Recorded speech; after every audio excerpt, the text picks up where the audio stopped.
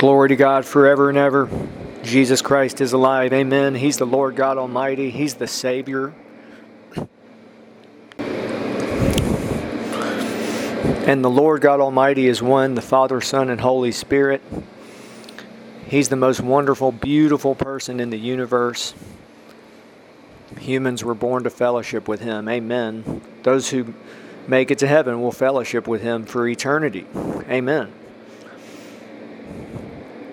Lord, I bless those listening. I believe with them for their healing, for their needs. I believe with them that You'll reveal Your glory to them. In Jesus' name, amen. And if someone will believe with me right now, we believe that You'll bring the right people to hear this message and other messages in this podcast. In Jesus' name, amen. This is Wonder in Reality. My name's Jim. I want to share something that I've never presented in this podcast.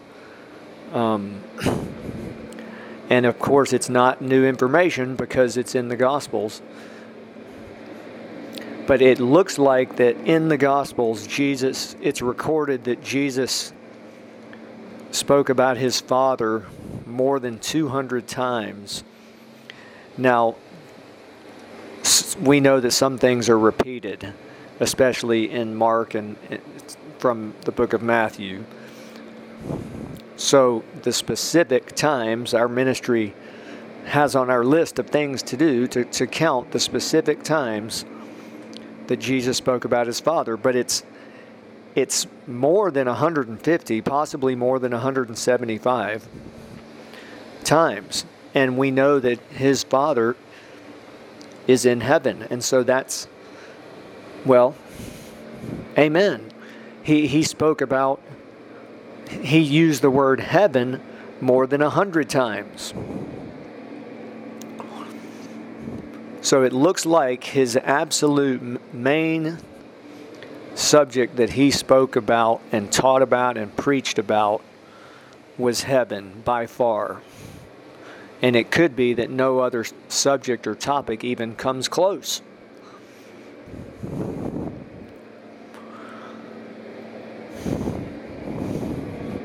He also spoke about hell. And it looks like the number that I've been saying, our ministry is citing 21 specific times where He spoke about what the place and what will happen to unbelievers for eternity. But the number is actually higher than that. We could immediately move it to 25. In the message before this one, I spoke about that it's in Matthew and in the Gospel of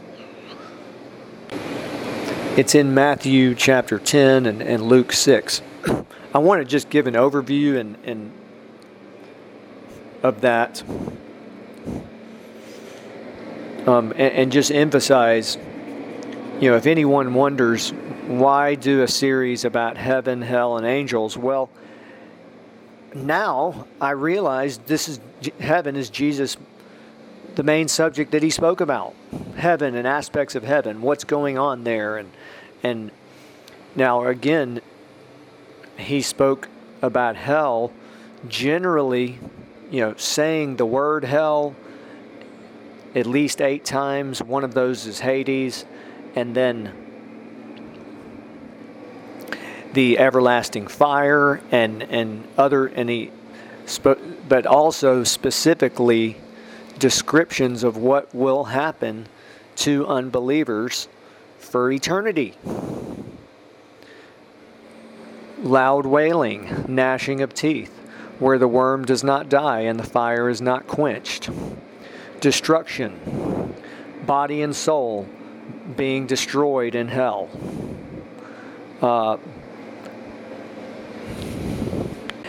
Everlasting punishment is another one that and torments, place of torment and in torment.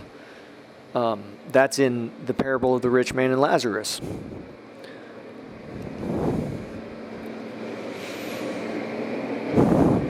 So just for the record, in the message before this one, if you haven't listened to it, please listen to it. In Matthew 10:28 and in Luke chapter 6, Jesus presented descriptions and specific descriptions of what will happen to unbelievers. Body and soul destroyed in hell. That's at least 2 times that we can add to the list. Destroy in hell. Well, no, destroy. Hell is already in that included. That hell from Matthew 10:28 is in that group of 21. And then in Luke 6, hunger, mourning, and weeping. So that's 4 in those portions. That brings the number to 25. So now it's 25 times, but there's more than that. Again,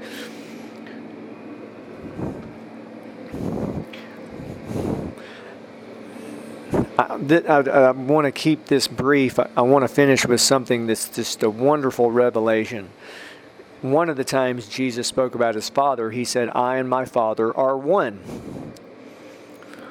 And he also, in a divine revelation of hell by Mary Baxter, he told her that. He said, "I and my Father are one." He said, when I have spoken, the Father has spoken. Amen. I mean, Jesus Christ is an eternal revelation. At the very heart, he is God Almighty. Amen. The greatest miracle in human history is the resurrection of Jesus Christ. Likely that's what a great man of God says. The second greatest miracle very well could be the conception of Jesus Christ. And him, God, the Holy Spirit, as this, let me say it this way, a great man of God also teaches about that. The Holy Spirit turning God into a seed in a woman's womb, like God becoming a man. And even something, well, so glorious. Jesus Christ is the revelation of God. He's the exact representation of God's nature. Those 2 phrases I just said are in the epistles. Those are very famous. In the Gospel of John, when it says, "In the beginning was the Word, and the Word was God," really that's "in the beginning was the revelation of God." And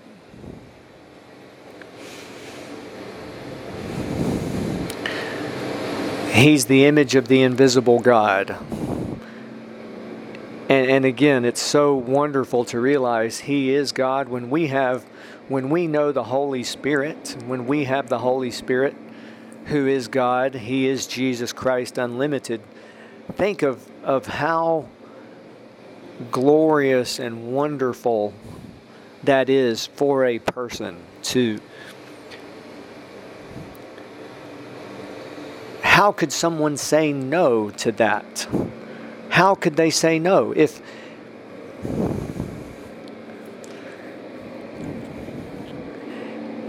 And then we can say, we have the victory. We have, if God's for us, who can be against us? If we have him, we're guaranteed victory, really. We just need to walk in that. But I go to one of the most wonderful thing, and I know this sounds basic and commonsensical, but that it's a relationship. It's not about knowledge, for example, of the Bible or it's great. Yes, we revere God's holy word. We go by the word of God,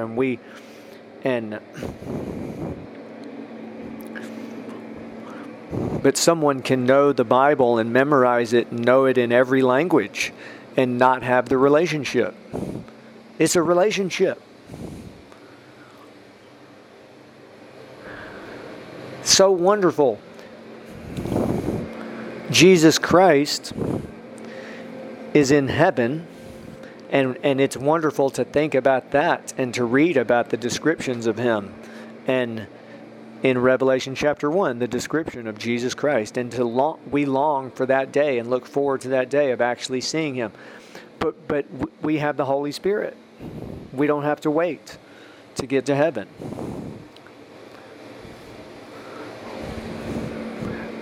He is God. He is Jesus Christ.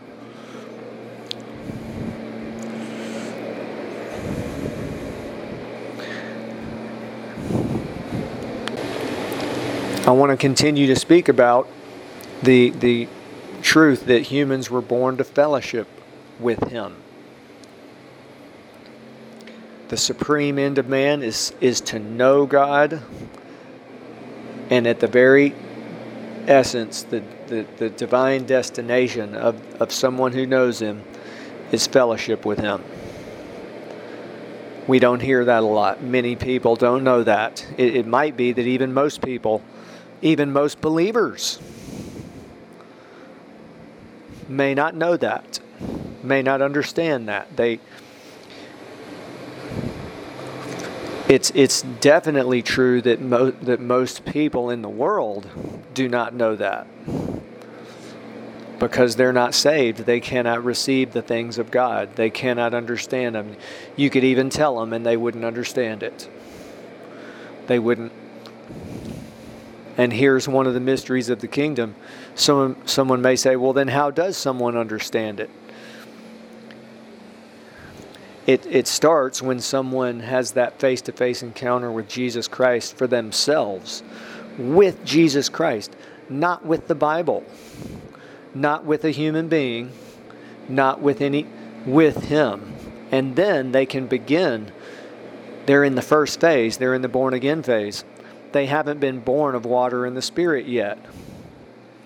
And so they likely do not understand his wonderful presence and glory, and that they were born to fellowship with him. And so one thing, let me finish with this. Because Jesus is one with the Father, when we know him, we're one with the Almighty God. We're one with him. He's in...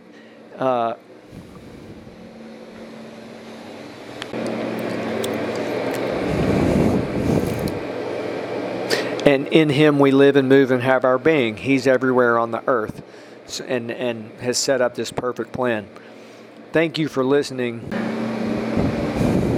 Please do visit our main website, wonderreality.org. Please believe with us that the right people will visit the platforms that our ministry has, primarily books, videos, this podcast, the websites, our main website, the newsletter, and thank you for being a partner of this ministry and following this podcast. Blessings.